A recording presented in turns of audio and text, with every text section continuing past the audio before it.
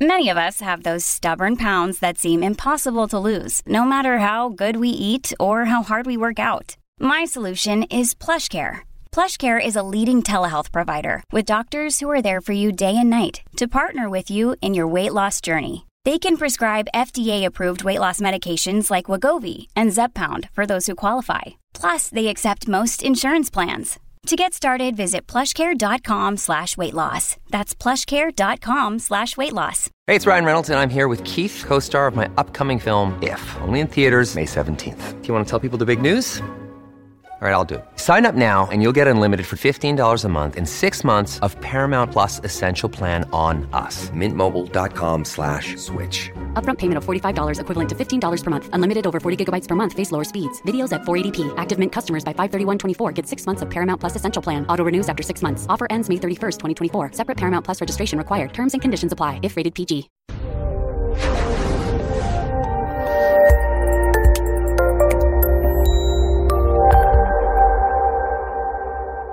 Between writing notes, filing insurance claims, and scheduling with clients, it can be hard to stay organized. That's why I recommend Therapy Notes. Their easy-to-use platform lets you manage your practice securely and efficiently. Visit therapynotes.com to get 2 free months of Therapy Notes by just using the promo code CEU when you sign up for a free trial at therapynotes.com. I'd like to welcome everybody to today's presentation on motivational enhancement and stages of readiness for change. This is part of the video guide that is going to accompany the Quick Start Guide for Recovery from Addiction and Co-occurring Disorders. The first section that you're really going to talk about is motivational enhancement. And what we're going to do in motivational enhancement is very simple. I'm going to encourage you to explore the PACER dimensions of motivation and how to enhance them.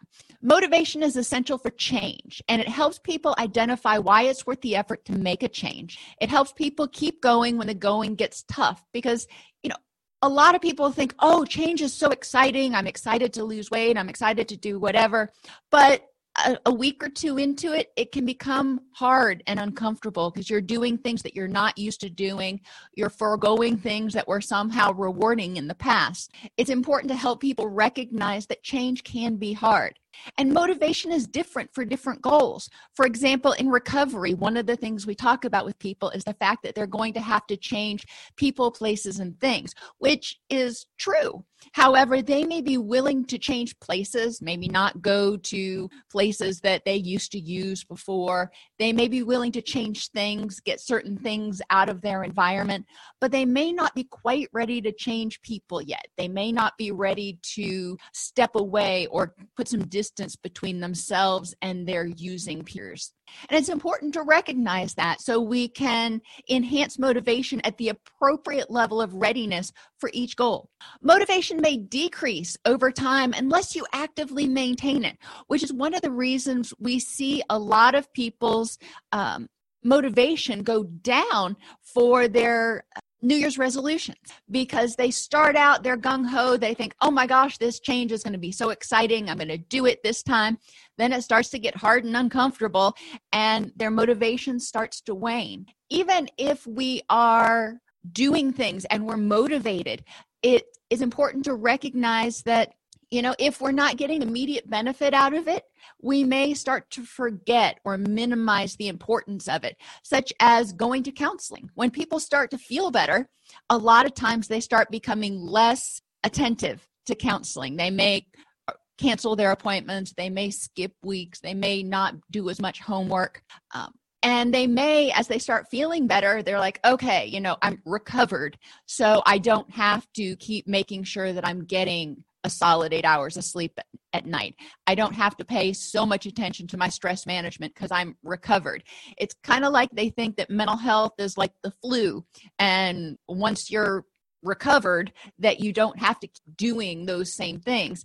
And it's important to remember that, with the flu, you get a virus, and that virus runs its course, or whatever you want to call it, and then you may be able to resume your old ways. But with mental health, you are constantly living sort of in your own head, and it's important to remind people that it is important for them to make sure that they continue to do what they need to do to maintain their health and well-being. I mentioned that Motivation has multiple dimensions, and I referred to them as the PACER dimensions. And if you've been with me before, you're familiar with this acronym. PACER stands for physical, affective, cognitive, environmental, and relationships. Physical motivation. Now, you'll see next to the title, parenthetically, it gives you a certain amount of time.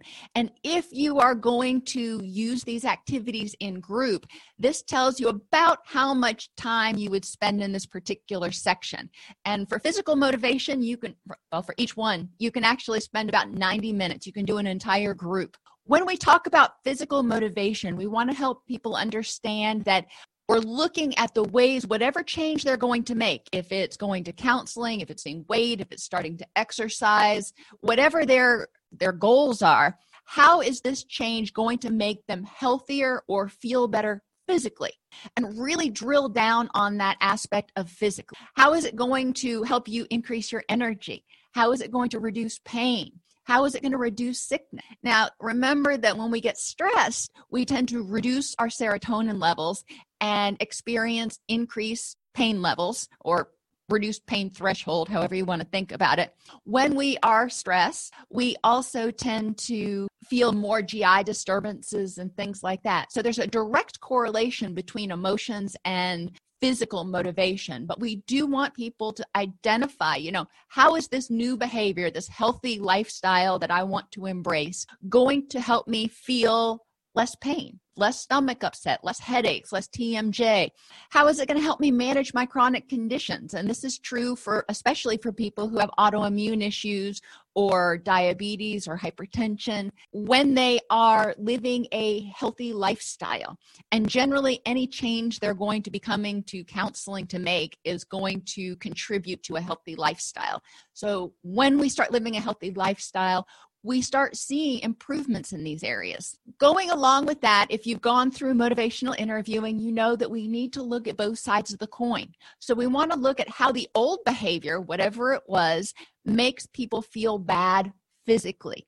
If they are wanting to work on their anger management skills, how is proper anger management, good anger management, going to help them have more energy and, feel less muscle tension and those sorts of things? And how is the old behavior, how does that make them feel bad physically? A lot of people, if they have anger management issues, they may experience a lot of explosions, which lead to feeling fatigued a lot of the time. Spending time, most people have already thought about the reasons that they feel bad because of the problem, so they can rattle those off real easy. The next question that you're going to ask people is, what did the old behavior do for you? If it was anger management, or anger issues, what did anger do for you? How did that protect you? How did that serve you in some way?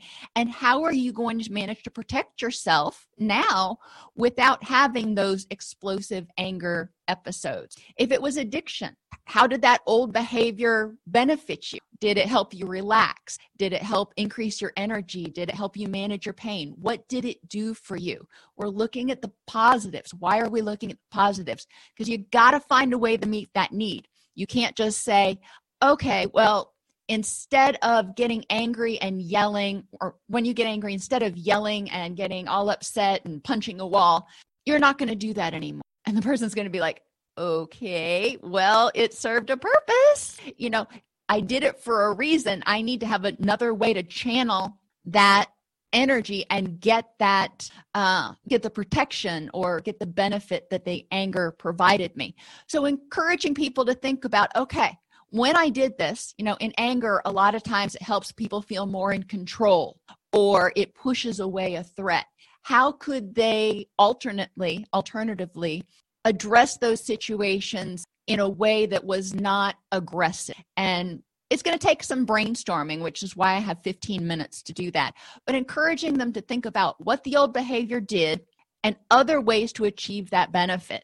Once they've done this, they've basically gone through a decisional balance table, identifying the pros and cons of change and the pros and cons of staying the same, and trying to identify ways to deal with it. How could you get the same benefit from your new behaviors, from a healthy lifestyle that you did from whatever you're trying to change? Then you're going to kind of wrap it up by having them focus on the ways that their physical health, their energy levels, their pain, sickness, those sorts of things, how did their physical health potentially cause the use of addictive behaviors in the past? If you're not working with somebody with addictions, you skip that question, obviously. I also want them to look at in what ways physical issues as a result of unhealthy lifestyle behaviors contributed to anxiety or depression. And you can even ask them, in what ways did physical issues, low energy, pain, how did that contribute to problems in their relationships? Because a lot of times we see that when people don't have energy, when they are in a lot of pain, they don't want to go out, they don't want to socialize, they don't want to do the things that are important to them because they're too fatigued or in too much pain. We want to help them see how, the negative impact of what's going on is negatively impacting the rest of their life in order to help increase their motivation to make these positive changes. The next type of motivation that we're going to talk about is affective motivation or emotional motivation. And we're going to go through the same thing. How is the new behavior going to make you feel better emotionally? Now, I didn't leave a lot of time for this because, it's pretty easy to figure out, how is it going to make me happier when I'm not angry all the time? How is it going to make me happier when I'm not using drugs? How am I going to feel happier when I'm not depressed? Well, guess what? I'm not depressed anymore. These new behaviors or this change I'm going to make is going to help me feel happier, because then looking at, again, how the old behavior makes you feel bad emotionally. How does it make you feel angry, guilty, resentful, depressed, anxious? And go through each one of those different things. Guilt and grieving, you can also throw those in there. Those are very common emotions. Helping them see how their old behavior, somebody who has major depressive disorder, for example, they may want to deal with their depression because they don't like being depressed. Nobody does. They want to feel happier. And recognizing that the depression is often compounded because they feel anxious that their depression is going to get worse or that they're never going to feel any better.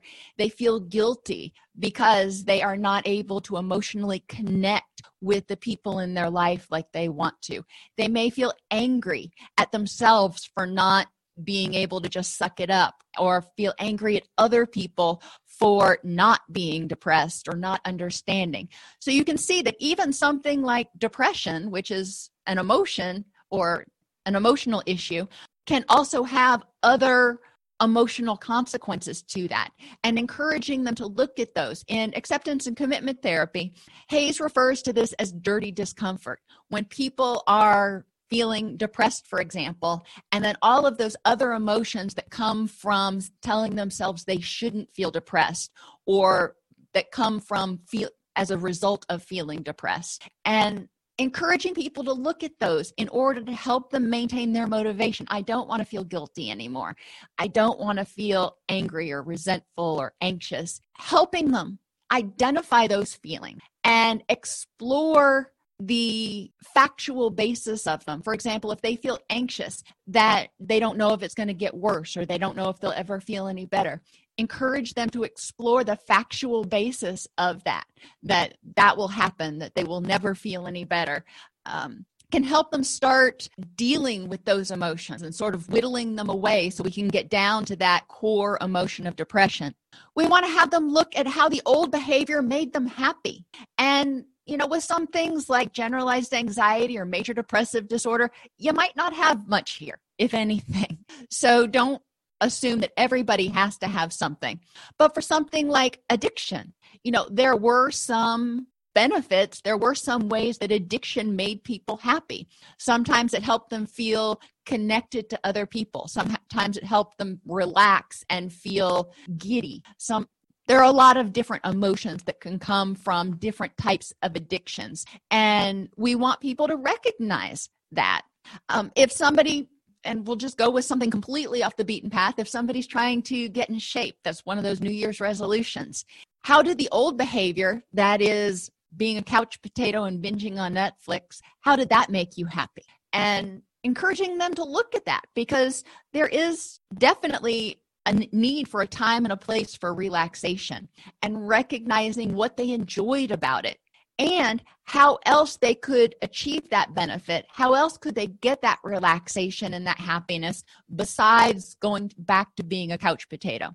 For me, I download shows that I like onto my tablet, and when I'm finished with my workout, I'll hop on a stationary bike or something, and just hardly any resistance at all.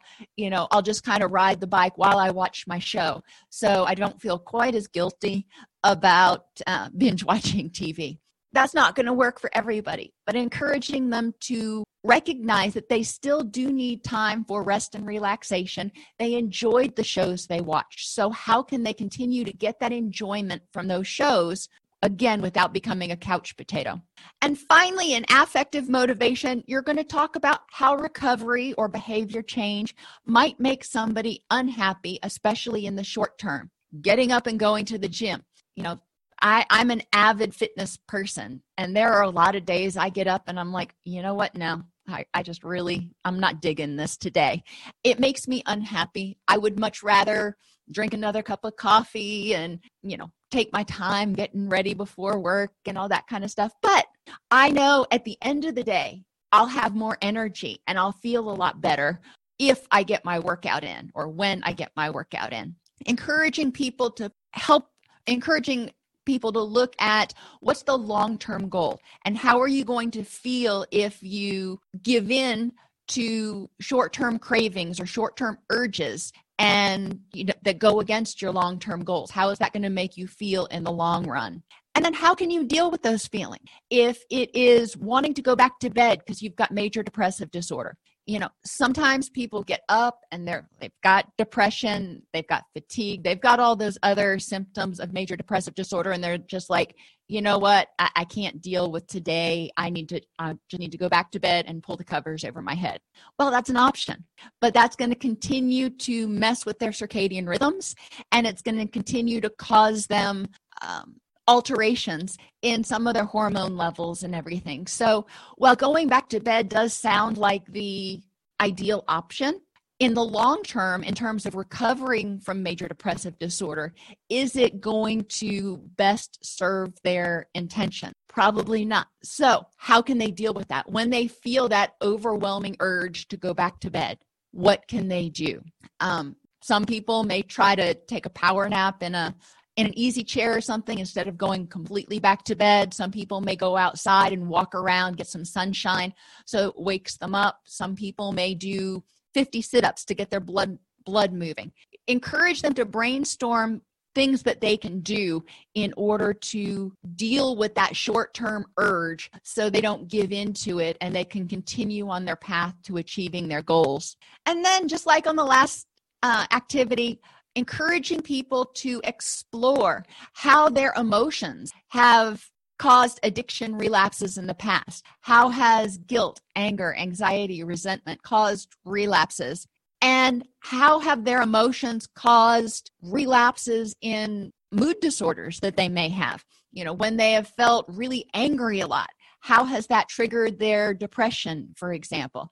And encouraging them to see the connection between their behaviors and their daily emotional experiences and a relapse of clinical symptoms. Cognitive motivation refers to all the logical reasons that a person wants to make this change. It's important for them to realize that our cognitive motivation is based on the available information we have to support our desired behavior. So if we don't know how this new behavior is going to benefit us, we're probably not going to be very cognitively motivated. It's just like, well, the therapist told me to do it. We want to make sure that clients understand why we're asking them to do this or why we're suggesting that they might use this for an intervention. Discussing with them how the new behaviors are logical and helpful to achieving their goals. What is their ultimate goal?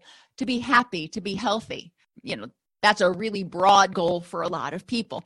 But how are these new behaviors, whatever changes they're trying to make, going to help them be happy and healthy? How does it make sense that, getting up and going to the gym or not drinking or, not going back to bed and starting to follow doctors' treatment recommendations for depression, whatever it is, how does that make sense towards helping them get happy and healthy?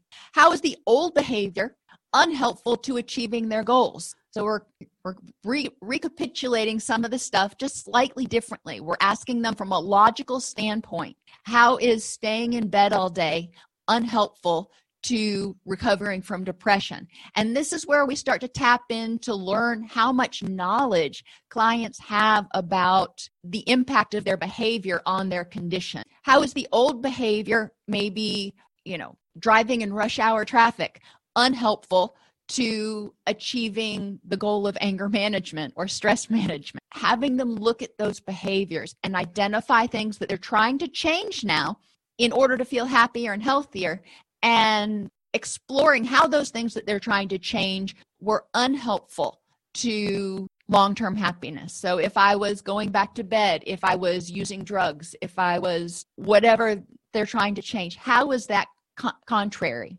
The next logical motivation is, how did you rationalize that the old behavior was a good idea? I know with people with major depressive disorder, and whenever I've had major depressive episodes, I can tell you that there is a very loud voice in your head that goes, it's just too much.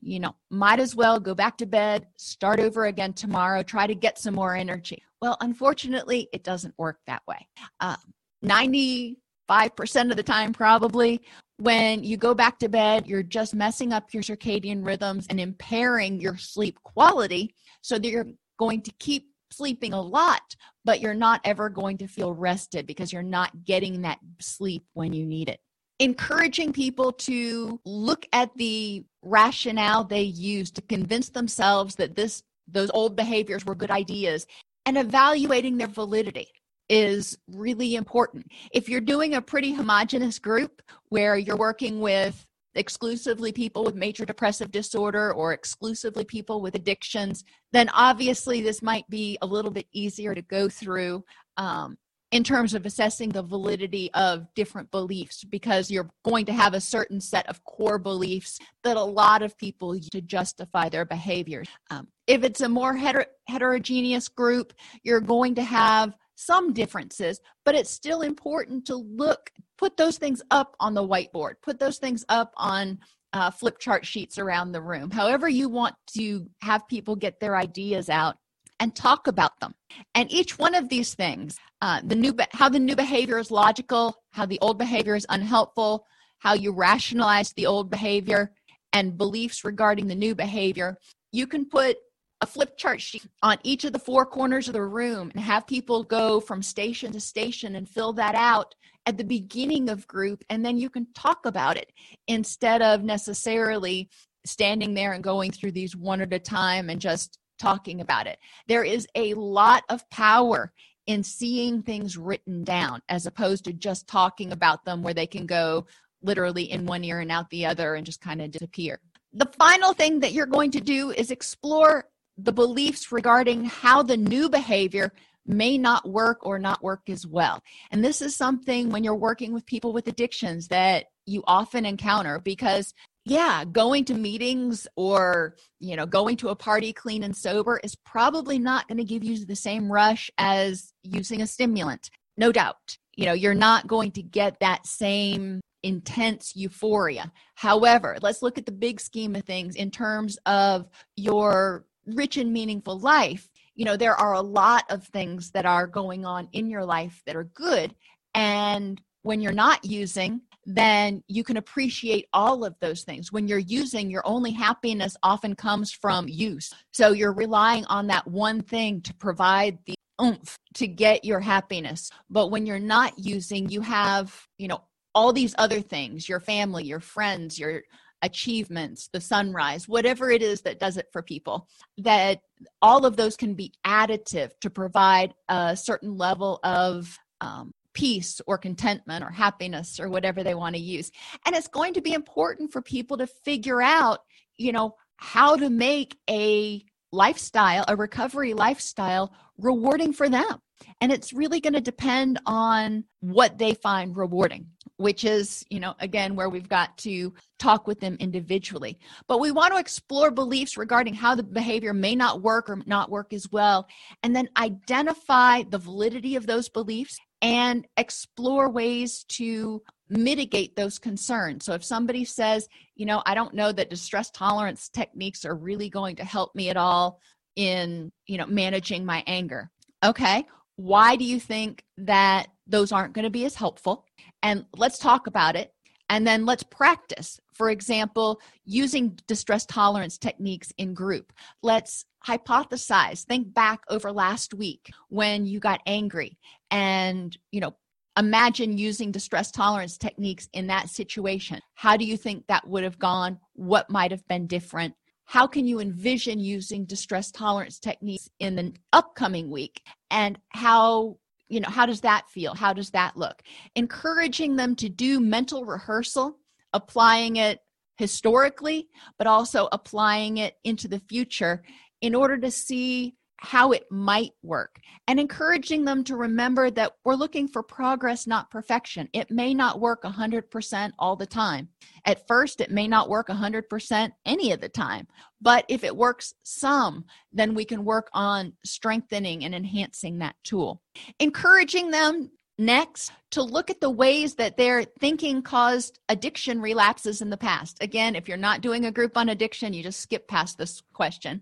But for a lot of people, there is some element of problematic use, even if it doesn't rise to the level of addictive behaviors. Thinking about in what ways did your thinking cause you to use substances or use behaviors in the past in order to escape from unpleasant feelings. Just becoming aware of why we do what we do.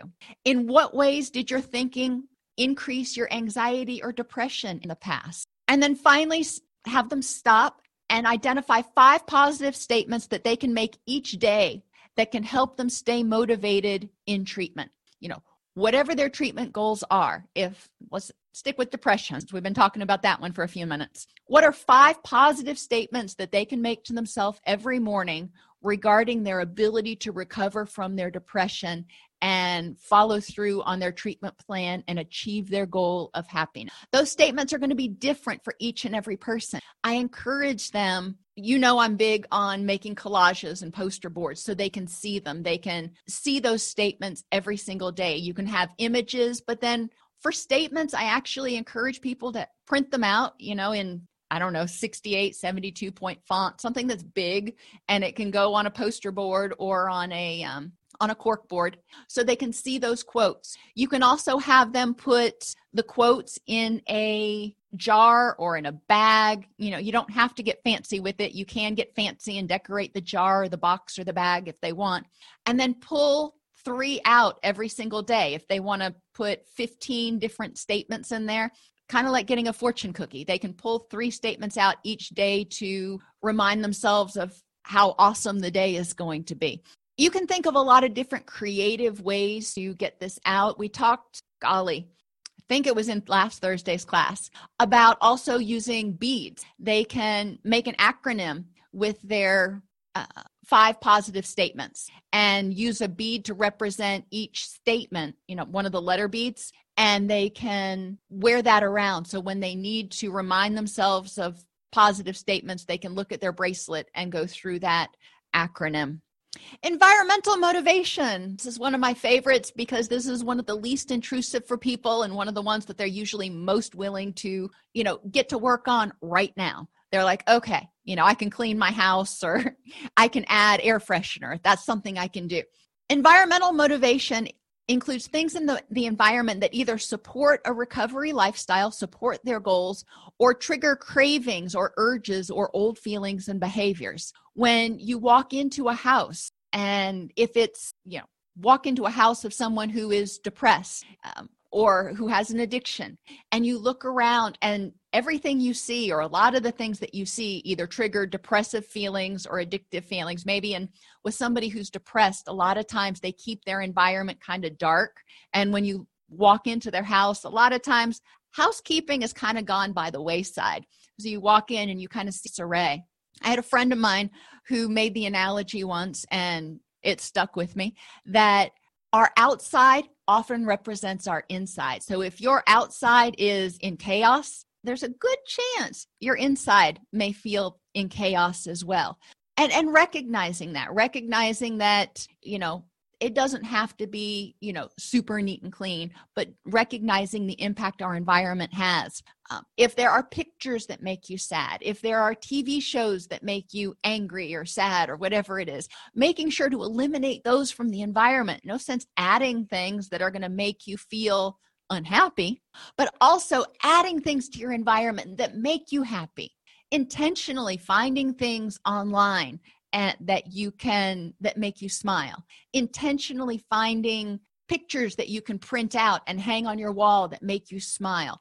Adding colors to your environment that make you feel happy is so excellent to helping people improve their motivation, but also adding triggers in their environment to remind them to do the things they need to do to be happy and healthy. If that means meditation, okay, maybe make a meditation corner in one part of their living room or bedroom or something. If they need to practice doing things that make them laugh, maybe setting a push notification to remind them to spend 20 minutes doing something that's going to make them laugh. Anything that they can do to add in happiness, as well as just going through to a cursory survey of their environment and identify anything that contributes to them wanting to engage in those old behaviors or feelings. Encourage them to pay attention not only to sights, but also sounds and smells. Sounds can be very potent triggers for anxiety, depression, and sometimes they can even be triggers for addiction. If somebody used to gamble, hearing the sounds of slot machines can be triggering for them. If somebody used to use cocaine, hearing the sound of shaking down sweetener packets or sugar packets can be triggering for them. I had a client point that out one time. So recognizing that there are some things that we often don't pay attention to. A lot of times we think about sights. Well, sights are great, but we also have other senses that trigger memories. And smells are some of our most potent memory triggers. And it's important to remind people that positive smells can trigger positive memories, so we want to increase those. But unpleasant smells sometimes are unavoidable, and they need to be aware of how to counter them. I've shared with you guys before that some of my clients will carry what I call a counter smell bag with them, where they have essential oils or some sort of perfume or something on a cotton ball that's in a little Ziploc baggie that they keep in their pocket or in their wallet or in their purse. So if they happen to get into a place or walk past somebody that has a cologne or aftershave or something on that reminds them of a traumatic event or a stressful event in their past, they can replace that smell, change the sensory input with a pleasant smell really quickly. And a lot of people have reported that's really helpful if there are particular scents that are especially triggering. I've had one client who went through a traumatic event with a car crash on the interstate. So the smell of exhaust was triggering for him.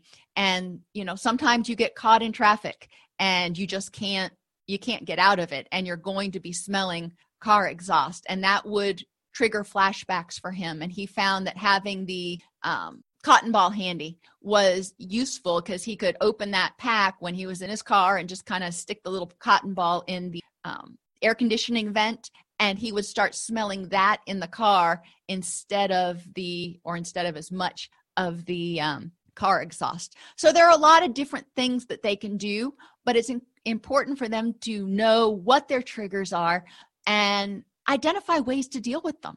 It's important for people to identify ways they can change their environment to support a recovery lifestyle. Like I said, sights. These include things, pictures and blankets and just disorganization or organization, but also people, and people will also go into relational, but sometimes seeing people every single day, even if you don't interact with them, can be triggering for others, for clients. So it's important to recognize when certain people are around, when I see them, how am I going to handle that? Or how can I avoid, for people who are in recovery from addiction, sometimes seeing their dealer is a huge trigger, or seeing their dealer's neighborhood is a huge trigger. And it's important to recognize that when I see that person, it may trigger a desire to use and develop a plan to deal with it.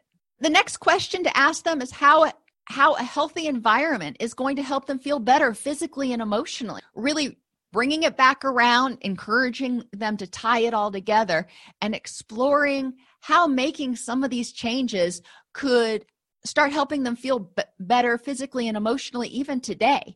Getting them excited about it so they can say, okay, I can see where this might help, so I'm excited to do this. Maybe I'll stop off at XYZ store on the way home and get some, lavender cleaner or whatever it is that they want to do, make it smell better in their environment. Just like with all the other sources of motivation, you wrap it up by asking them, in what ways did the environment contribute to addictive behaviors in the past or escape behaviors? In what ways has their environment contributed to anxiety and depression in the past? And one we really haven't talked about a lot, but I think is important, is to consider the way that environment may have contributed to pain in the past. And you might be going, pain? Well, number one, think ergonomics. If you have a really uncomfortable bed, if you're sitting in a really uncomfortable chair, that can contribute to pain. Pain is a physical trigger for dysphoric emotions. We typically, when we're in a lot of pain, tend to be grumpier, and it can trigger people to want to use. So what things in the environment, how can our environment trigger pain? Poor ergonomics is one. If you have poor lighting, really dark lighting, and you're squinting to see, or there's a lot of glare on your monitor because you have this bright monitor in a really dark room, that can contribute to headaches and neck tension and a few other things that can cause pain. Likewise, if it's too bright and you have really obnoxious lights that are overhead or glaring, or heaven forbid, a fluorescent ballast that's flickering, that can also contribute to feelings from everything from motion sickness to headaches and migraines. Ensuring people recognize the impact of their environment. When I am around really strong smells, and I love smells, don't get me wrong, I'm not one of those smell-averse people. I love smells. But if I'm around really, really strong smells, I'll get a headache. And recognizing that is important for me. And it's not just paint. Paint is its own whole different ballgame. But even, being around in the dojang my kids used to go to, the grandmaster would use essential oils, and he would diffuse them in the lobby, try to cover up the smell of all the sweat. And I applaud him for that. But a lot of times it was so strong, it was overpowering, and it would, make my head hurt, and I'd be confused and have difficulty, concentrating while I was in there, because it was so strong I couldn't think straight. Encouraging people to recognize if there are times when that happens. Sometimes maybe where you work, they use a particularly potent cleaner, and seeing the connection can help them make small changes in their situation to start feeling better. So smells can contribute to pain, light levels can contribute to pain, and ergonomics can contribute to pain. Pain can trigger dysphoric emotions. Dysphoric emotions can trigger addictive behavior. So there are a lot of connections there. And pain in and of itself, like I said, may trigger, for some people who used substances or addictions to cope with pain, that may be, a direct connection there. So pain is an interesting trigger to take a look at. And finally, relational motivation. These are things that increase your self-esteem, self-acceptance, and social approval or social acceptance. Relational, I always start out when I talk with people by saying, what is your relationship to yourself? It is important to know whether you're accepting of yourself and know what you appreciate about yourself, because you've got to have some sort of a relationship with yourself before you can start having healthy relationships with other people. How is the new behavior going to increase your self-acceptance and self-approval? How am I going to feel better about myself when I start doing these? I'm going to feel better about myself because I have more energy and I have more enthusiasm, and I can be more involved in my relationships instead of being, emotionally disconnected because I'm exhausted and depressed all the time. How are these new behaviors, how is this healthy lifestyle going to increase acceptance from others? How is it going to improve my relationships with the people that I care and love about? And how how is it going to change their level of acceptance of me? How are they going to approve of my behaviors? How is the old behavior in opposition to my self-concept? If I am clinically depressed, that is not my self-concept. I see myself as enthusiastic and outgoing and, friendly and excited and all those things, and kind of like a chihuahua. But when I'm depressed, I don't want to get out of bed. I feel more like an old hound dog. And I don't see myself with the big old droopy jowls and droopy ears, sleeping 23 out of 24 hours a day. That's just not my self-concept. So, and I don't know why I'm using dogs as analogies today, but, go with it. Exploring how those behaviors are in opposition to who they believe they are and the type of person they think they are is really important. So they can see how these changes are going to help them become the person that they want to be, that they feel that they really are, and help that shine. Explore how the old behavior led to rejection and isolation. From personal self-rejection, I'm looking at myself going, you really suck today, which is not a nice thing to say to yourself. But a lot of times when people are, sobering up after an addictive relapse, or they are depressed or anxious, they often have some pretty negative, self-deprecating things to say. And it's important to look at how those behaviors contribute to rejection of themselves and contribute to isolation, pushing other people off because maybe they don't feel worthy of love and affection from others. Explore how the old behavior was socially rewarding, if it was. Not all behaviors are socially rewarding. Addictions happen to be. In a lot of cases, people form social networks around their addiction. In some cases, people use substances in order to help them relax so they can go out and feel like they're having fun at parties and those sorts of things. Encouraging them to identify the benefits socially to them of the old behaviors and how they can achieve those same goals in their new lifestyle. How might the new behavior cause rejection from others? This is particularly true with addictions, because when people get into recovery and they stop using substances, then a lot of times they need to put some distance between themselves and using friends. And those friends may not want to engage in recovery right now. So they may find that there's a rift in that friendship because those people are not going to embrace the recovery lifestyle, and the patient is not going to regress to the using or addicted lifestyle. They need to think about how they're going to cope with that. If their friend says, you know what, man, you can have those meetings and that recovery stuff, that's not for me, I'm good.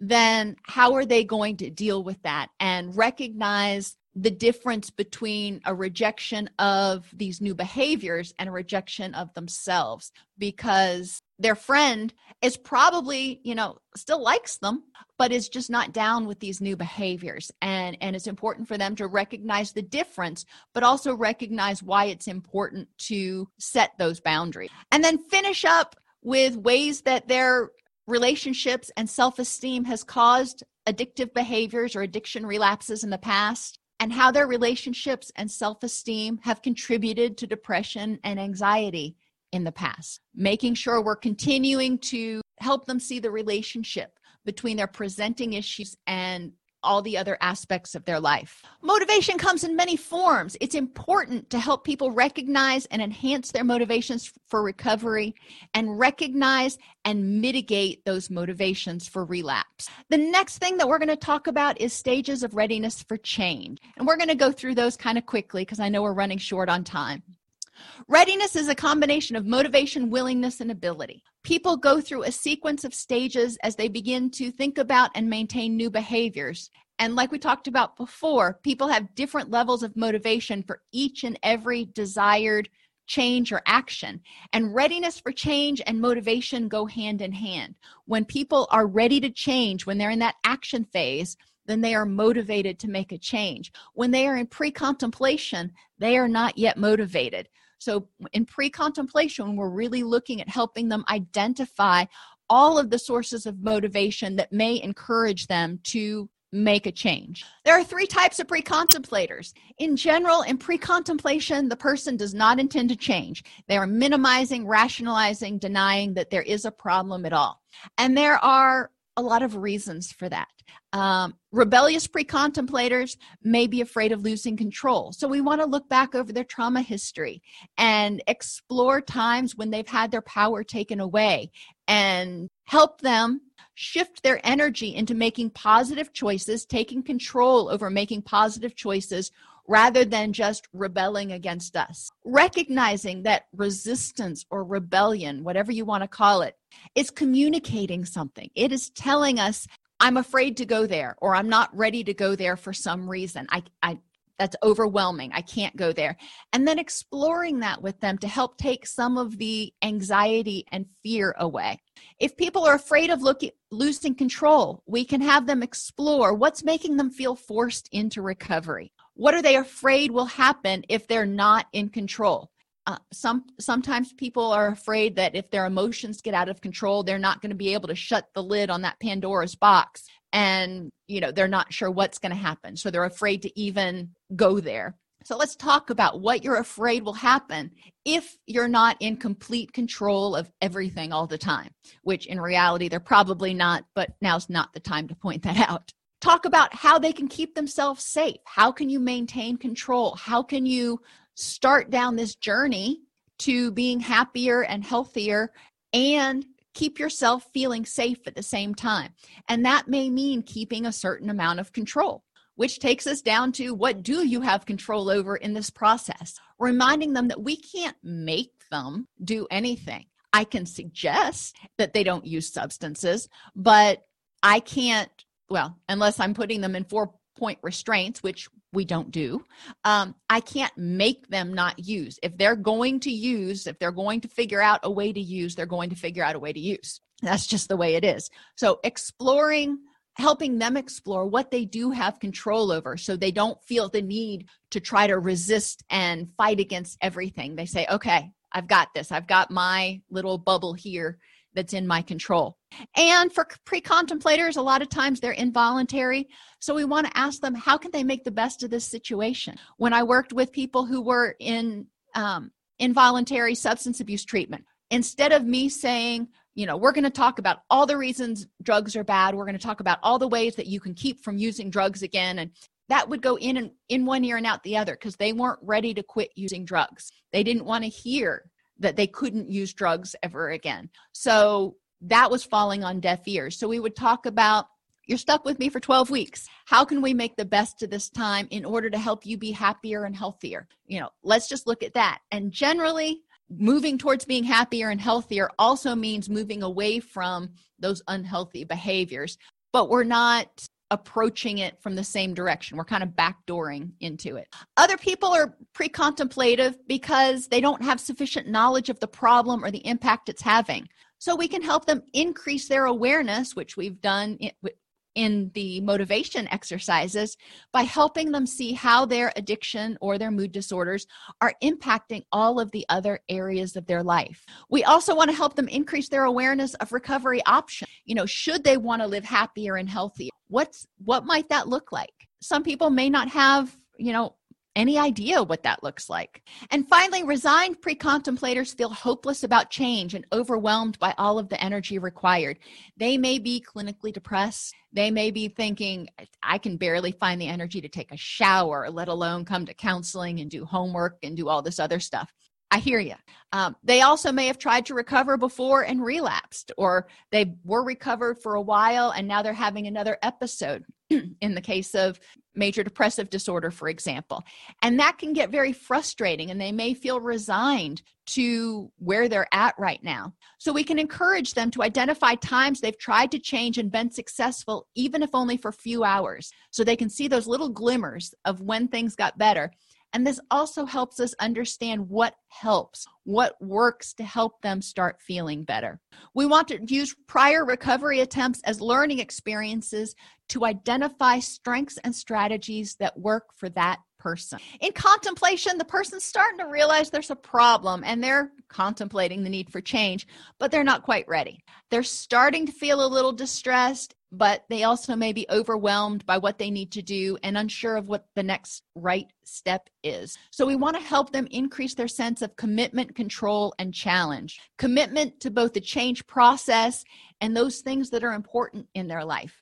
How is this change process going to help you, better serve or better develop the things that are important in your life? Reminding them what they have control over, so they don't feel powerless. They don't feel like we're pushing them into anything, and encouraging them to view these changes as challenges that they can accomplish, that they can try to achieve, instead of seeing it as an obstacle or a barrier that is going to be a problem.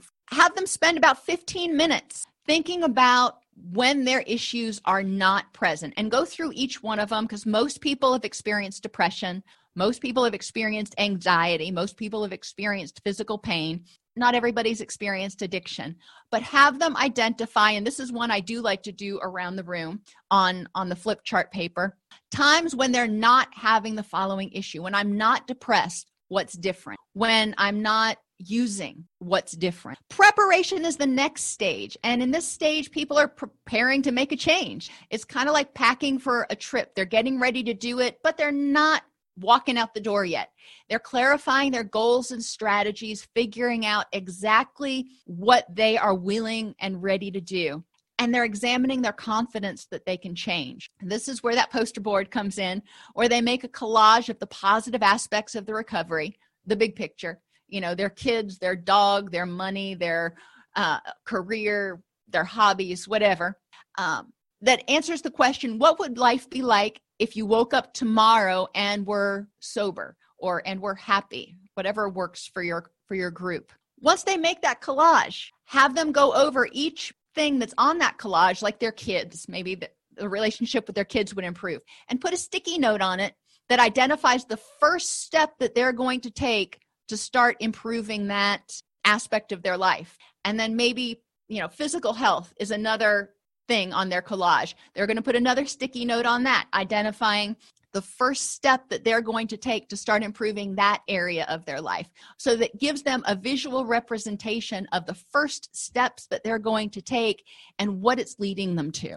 Howdy from the Future encourages people to write a letter to themselves with a future date and describe what life is like at that point. Or you can have them do recovery like they're planning for a trip. Write down the directions to their destination recovery and identify any obstacles or construction zones along the way, and how they're going to manage all other facets of their life while they're on their trip. In action, they're leaving on their trip. They are ready, willing, and able to make the change, and it's going to be important to maintain motivation. Because remember, motivation left untended will often decrease. In order to do that, encourage them to go through this relapse prevention activity at home, or you can do it as a group.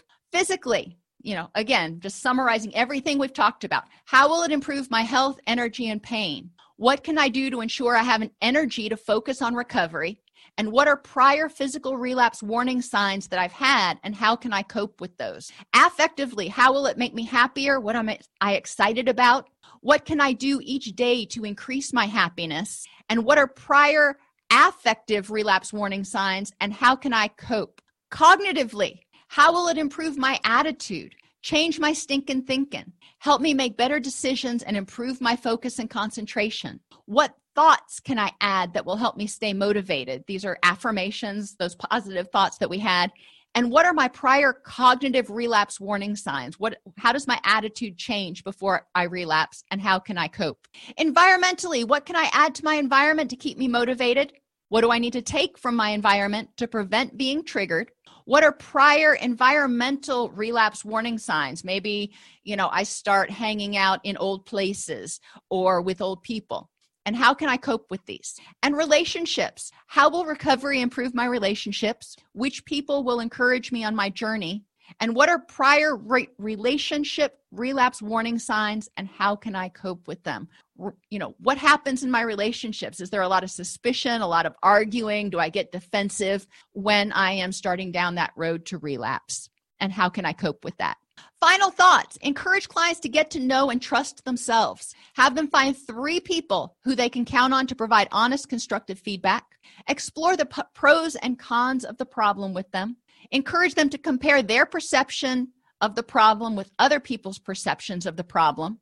Remind them that change is a gradual process. The addiction often helped them survive until they were able to start getting other tools. So it's important right now for them to focus on their strengths more so than their weaknesses. And yes, as Pat points out, it's important to go through this more than once to have it stick.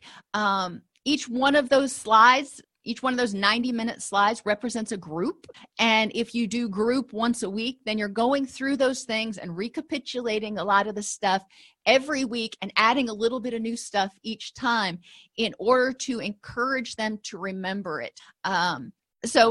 They are hearing the same stuff over and over and over again. And then that final activity that they do, they are taking everything that they've talked about and putting it into a preliminary relapse prevention. If this podcast helps you help your clients or yourself, please support us by purchasing your CEUs at allceus.com or getting your agency to sponsor an episode. A direct link to the on-demand CEUs for this podcast is at allceus.com/podcast CEUs. That's allceus.com/podcast CEUs. To sponsor an episode of Counselor Toolbox and reach over 50,000 clinicians per week, go to allceus.com/sponsor. Thank you.